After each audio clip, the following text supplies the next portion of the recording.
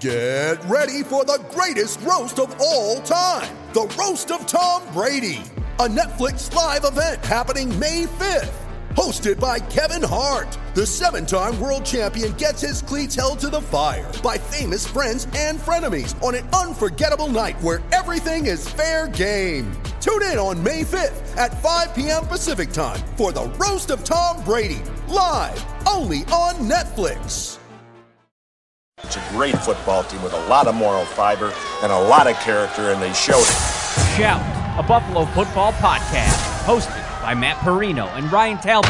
No place else you'd rather be than right here, right now. When it's too tough for them, it's just right. Presented by Syracuse.com and NYUp.com. The Bills make me wanna.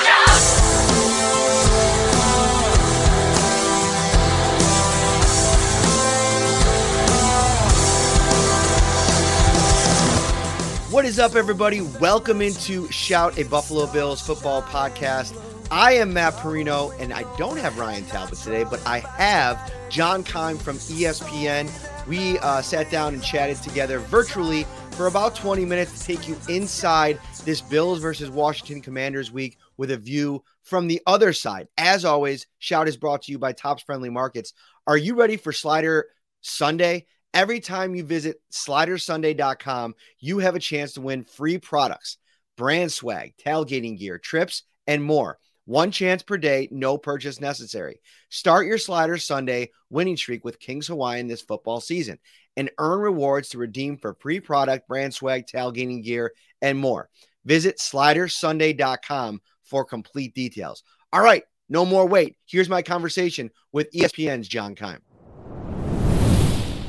All right, everybody, we're going to take a view at the other side. The Bills face the 2-0 Washington Commanders this Sunday in D.C., and I went to John Keim from ESPN to get all the details on this team for this matchup. You can find him over on Twitter or X or whatever you're calling it these days, John_Keim over there. John, thank you so much for joining us. Sure, my pleasure. Thanks for having me on. So I want to start with this defensive line because obviously, Chase Young, the lead up to this season, I'm sure was this level of excitement in training camp. Then he suffers the injury, misses the opener, and then he returns in grand fashion last week against the Denver Broncos. I mean, you were there, you watched it, you wrote a story about it. I highly recommend everybody go check it out. What was it like to see this front with these 4 first-round picks finally playing together? Well, yeah, and I think this group has been together for several years now because Chase Young is from 2020. That's when he was drafted. So they've been together since then. And it's been a slow progression to getting them to play the way these coaches want them to in terms of the attacking upfield style. There was some resistance for a couple of years. And then, a couple of years ago, there was a lot of individual solid play, but not collective. This is the first year. I think we started to see the collective last year when Young was out. And I think you're still seeing it again. And so what you're seeing is the tackles, John Allen, Daron Payne, are as good a duo as you'll find in the NFL. And Montez Sweat, who has never had more than 9 sacks, already has 3. Some of that, and the big thing was finish. Some of that is better coverage in the back, giving him a little bit more time and him staying after the passer, right? And then you add Chase Young onto that last week. And what he adds is just another tremendous athlete up front who has a nose for the quarterback. And so you saw that last week. There were a couple of times he had 1.5 sacks, but it was more than that. And there were a couple of times like Emmanuel Forbes picks off a pass while Russell Wilson has to throw the ball early because Chase Young is right in his face. And there were about half dozen plays like that. Another one where he gets a sack, where he and John Allen kind of forced Russell Wilson out of the pocket and Chase Young chased him down. If it's a different end at that position, Russell Wilson picks up a first down and they continue, maybe get a touchdown instead settle for a field goal. But that's what he adds. Now, we'll say he can get a little bit undisciplined at times. He likes to freelance a little bit. And a guy like Josh Allen, they let this a couple of times happen. He's not the only one, but sometimes you get a field too wide, leave a gap. Running quarterbacks can get through there. However, he makes a difference when he's out there and he's rushing the way he did. I mean, he added a lot, and it makes his defensive line even better. defensively, I mean, I follow this, trends across the league and looking at, how teams affect the opposing quarterback. I mean, Pro Football Focus had 37 pressures for this Washington defense on Sunday. 25 of those came from those top 4 former first round picks. Is there a level of what's their level of confidence? Because I feel like it's pretty high. Hey, and it's funny because you talk to John Allen, for example, and it's like, what do you guys expect? We expect to dominate. And even after the first game, Montez Sweat was asked about, is this what you expected from this group? Because they took over the last 2 games. They have taken them over in the second half. And as an example, Daron Payne on one series, and I'll get to the answer in a minute, but Daron Payne in one series last week had a sack, a tackle for a loss, and a pass deflection. First series of third quarter is really tremendous. In the first game, though, we asked Montez Sweat, is this what you expected? He goes, when you have 4 first-round picks on the line, yes, this is what you expect. So I think it's a combination, too, for them of 4th year in the defensive system under Jack Del Rio. They fired their defensive line coach last in August 2022. It was not a good marriage with him and this group. And they've responded to that. And I think they bought into what they want them to do. And then you combine it with their talent. And I feel like, for them, I think they think there's probably nobody that can really stop them. Now, other teams can, but right now, that's the confidence level they're playing with. I want to go to the secondary briefly. Obviously, first-round draft pick Emmanuel Forbes. You mentioned the interception last week. Also was in coverage on a deep ball to Marvin Mims. Yeah. Where is he at in terms of, adapting to the NFL? I think that's always an interesting, position to watch for players coming into the league. How much are they asking him to do? And just where is he at heading into this matchup? So, like on that one, I think, and it's funny because I haven't talked to him about this, but I was thinking about it, and just when we asked it, Mims just flat out beat him on this, and that was speed. And the funny thing for Forbes is one of his strengths is speed. So I don't know how used he is to seeing a guy that fast. Now, he covered some fast receivers in camp, but they're not as fast as Mims. And so I think, because again, one of his strengths is recovery speed and his length. He could not recover against Mims because Mims was faster. So I think there's part of that is getting used to, hey, there are other guys who have his speed as well. I think the physical play, you see sometimes receivers can create a little bit of separation at the top of the routes. He's a very skinny kid. He's as skinny a corner as I've ever seen here. And, so just thin as Rick. So at the top of the route, sometimes guys can maybe push off a little bit, get a nudge and get some separation. He's learning how to deal with that. And then even in the run game on the edges, and this is where, Buffalo obviously had success there last week, that how is he going to defend the run consistently? Now, he's really good at, if he can get upfield before the back squares his shoulders, he's going to be okay. If the back is squared his shoulders, last week was a little bit different, where it's a little bit more of an issue, although others were around him to kind of compensate. So that's something to watch. How does he handle that role? Because, is he going to be tested there severely? But as a cover corner, he's done a nice job. And he dropped an interception. Well, he was in position for an interception last week. In the first game, didn't get it. Got one last week. The kid has a nose for the ball, and that's been evident since camp opened. I mean, he's always, if that ball's coming to him, he's got a shot at it all the time. But he does have things to learn, double moves, et cetera, that I think are going to test him a little bit. But he's off to not a bad start.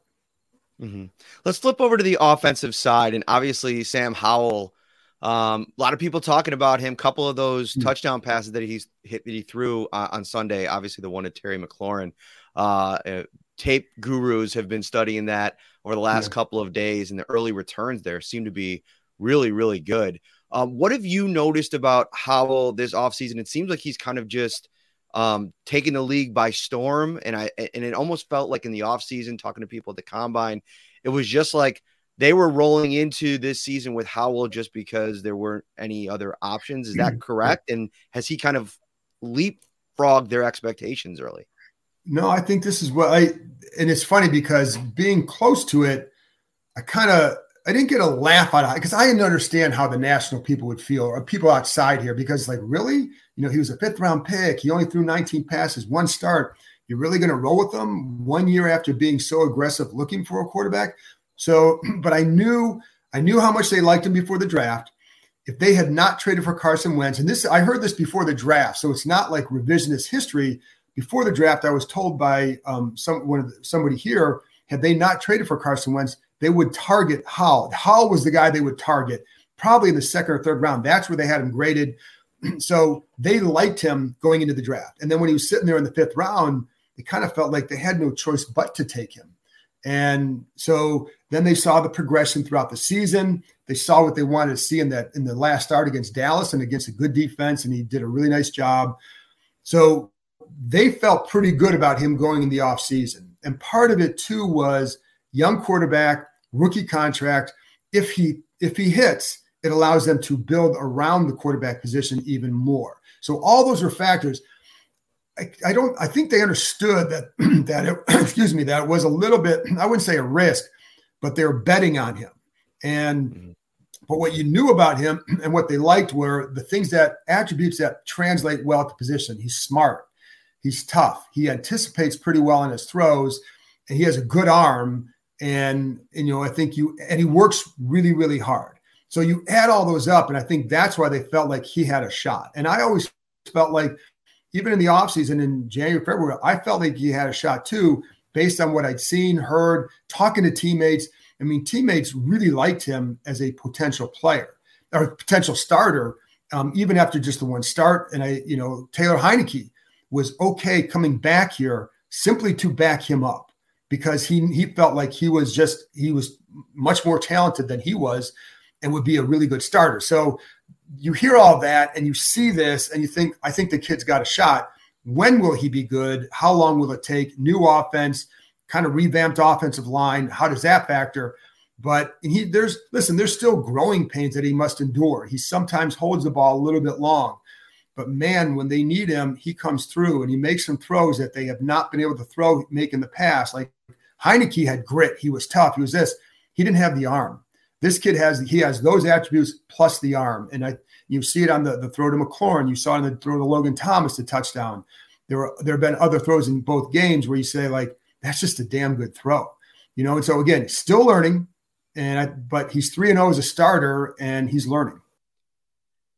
All right, everybody, a quick word from our sponsor. If you haven't already, sign up to be a Shout Insider subscriber on the text line. Text 716-528-6727. You become an insider with a 2-week free trial. You'll get 1-on-2 access to me and Ryan Talbot. And right now, the Shout text line is brought to you by Carrie C. Beyer, attorney with the law offices of Francis M. Litro, located at 237 Main Street, Buffalo, New York. If you or someone you know is seriously injured, give him a call at 716-852-1234 or check out litrolaw.com. When you need mealtime inspiration, it's worth shopping Kroger, where you'll find over 30,000 mouth-watering choices that excite your inner foodie. And no matter what tasty choice you make, you'll enjoy our everyday low prices, plus extra ways to save, like digital coupons worth over $600 each week. You can also save up to $1 off per gallon at the pump with fuel points. More savings and more inspiring flavors make shopping Kroger worth it every time. Kroger, fresh for everyone. Fuel restrictions apply.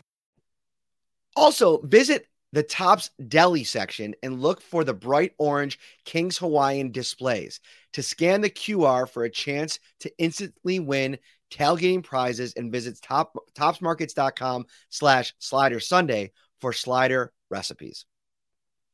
All right, back to the interview. You mentioned the offensive line there, and I wanted to ask you a little bit about them from a pass blocking perspective. According to PFF, through 2 weeks, they rank 15th. 6th in run blocking. What have you seen from that unit? Where are the strengths? Strengths are in the interior, guard, center guard. Sadiq Charles, left guard, had a really good game last week. Has done a nice job through 2 games, but really good last week. Sam Cosmi moved from right tackle to guard. Has done it. I think he's a stronger fit at guard than I think he could be a decent tackle, but a really good guard. And I thought he was better in week 1. Last week, a couple of hiccups, but overall good. And the center, Nick Gates, has some tough. They love his demeanor, nastiness. So they like that. The tackles are where they need some work. And, Charles Leno, Andrew Wiley, two veterans, they'll chip on the edges to help them out. And they'll throw screens to slow the rush, some RPOs to cause some hesitation, all those things to help them out. And I think they've given up. I think Sam Howell's been sacked 10 times, but that's where I'd say maybe half of them are on the line, maybe. Because sometimes, again, it's Howell just getting used to holding the ball a little bit more. Maybe somebody else isn't getting open. Whatever the reason is, it's not all on the line. But where they're strong is in the interior. Where they need some work and some help is on the outside. Mm-hmm. And then playmakers. Obviously, everybody knows Terry McLaurin. He's one of the best receivers in the NFL. What else have you seen them do through 2 weeks that you think maybe there's a second and third weapon kind of rising here in this group? Well, Jahan Dotson's a really good receiver, and he hasn't had great games through the first two. He can be really good. And so they did a good job last week against Denver of getting McLaurin away from Patrick Surtain and getting him in some other matchups. But Howell is content to spreading the ball around. And so that helps too. But Jahan Dotson be one to watch. Then the screen game was really effective last week. That is a big part of Eric Bieniemy's offense. It was in Kansas City, of course, and it's going to be here. And the way they executed it was really, really good. And they do different screens, and they set them up very well. So that's also a big part of it. You get Antonio Gibson's more of their third down back now. He's a big guy, but he's really fast. So you get him in the open space, which they're trying to do. He's dangerous. Brian Robinson is a running back. He's a little bit like Sam Howell, where he's been effective, shown some good flashes, but he's still learning. He's got to be a little bit more patient. When he is patient, the runs are pretty good. And so, Curtis Samuel's still there. They'll involve him. Depends on Logan Thomas. He has a concussion, so I don't know if he'll play this week. He's a good option for them in the red zone in particular. And we saw that on the touchdown against Denver where he gets drilled in the head, which is why he has a concussion, but he makes tough catches in tight areas. So, but I think it really it's Jahan Dotson be the number 2 threat that I would look at. And De'Ami Brown, who played with Sam Howell in college, has a lot of speed. So if you're not careful, he can hurt you. He's not going to have a huge game, but he can get 1 or 2 grabs because of that speed if you're not careful. So they have options. The big thing is, will he be protected, and is he getting to his second and third options at a good enough pace to let those other playmakers make plays? Yeah, the screenplay is going to be one to watch. That's been an area where the Bills have kind of struggled against the first 2 weeks. I mean, Breece Hall and Dalvin Cook both hit ones in the first game, and then last week against Josh Jacobs, there was a couple as well. I want to ask you about Eric Bieniemy. I mean, there's been so much discussion about him the last couple of years. Obviously, kind of goes to Washington, gets to really take hold of an offense, call it his own. What have your impressions been of him and his impact on that offense? The impact is huge. I think the impact on not just the offense, but the team in general. The defensive guys felt his impact during practices because they practiced at a different tempo with a different urgency. They ran through a lot more plays in camp than they ever have. And I think part of the reason this team is in really good shape, in part because of that philosophy. Like guys like the defensive guys we're talking about and the offensive guys, hey, in the fourth quarter, this is going to pay off because you're having to focus on the details and you're getting in shape. And Antonio Gibson said he was in the best shape he's ever been in because of the kind of camp they had, more physical, et cetera. So I think the impact is there as well. He's intensely passionate. You always will hear his voice during practice. You'll yell, finish. Every time a back gets the ball, a receiver, whatever, he's going to yell it, and he doesn't miss details. And so I think you see that impact there. I just feel like they had lost confidence under former coordinator Scott Turner. If he had come back, it would have been a disaster because they just didn't have confidence in what they're being asked to do. I think they feel like they have that now, plus with the quarterback they feel can make it work. So that all helps as well. But Bieniemy is intensely passionate. Again, yells a lot, but it's not yelling like a Bob Knight yell. It's just loud. I should say just loud. He's loud. And if you like the details in the screen game, we'd watch practices this summer where if they weren't lined up and, if they were 2 yards ahead of where they should be, he's going to make them run it again. And then he'll run it again. So you've got to be at a certain point. And you saw that Sunday where on Antonio Gibson's long one, where he was at in relation to the ball, in relation to the blocker, in relation to the defender, gave it a chance to become a bigger play because he was just a lot of space for a linebacker to cover. And that, to me, is a direct result of Bieniemy's attention to detail. Last one before I get you out of here. Some news about this team's name. It just never seems to go away. What's your prediction for what this team's name is going to be in a couple years here, and why maybe are people not into the Commanders' name? All right, so I don't know what it'll be. I'm sure I'll get another 1,000 responses from people about what they think it should be if they open this back up. They should put the potato logo on their head and call them the Redskins as potatoes. Like I got that one a lot too. So, that was all the time. So it does sound like they're going to look at it again. And when that happens, I don't know. It could be in a year, it could be in 2 years. The reason why a lot of fans don't like the Commanders is they don't like who chose it. And, it was a Daniel Snyder production. He had a group who was hired to do that, led by Jason Wright, the team president. So that's also on Jason Wright that, they were part of the group who picked that name. And so I think that's, first of all, whatever came after Redskins and then whatever, it's going to be not welcomed. But I think for a lot of them, they don't like that it's tied to Snyder. That's a big part of it. So if they really want to rebrand and feel really good, they'll do that. There are a lot of people who just say, Jesus, Jimmy, just keep the name and build a good team. And if you do that, people will start to embrace it over time. We're in a city where it's the Washington Wizards. Like, that's a horrible name. And it's 20 years and people call them the Wizards, right? And it's never been a good name. So, but I do think they're going to look at it again. It just does sound like that, but where they go, I don't know, because they can't go back. They're not going to go back. I know a lot of people brought up Warriors. Initially, Dan Snyder had a trade. The funny thing is they say that because it was Snyder picked it, but yet there are other names that Snyder had picked, they probably would have been okay with it.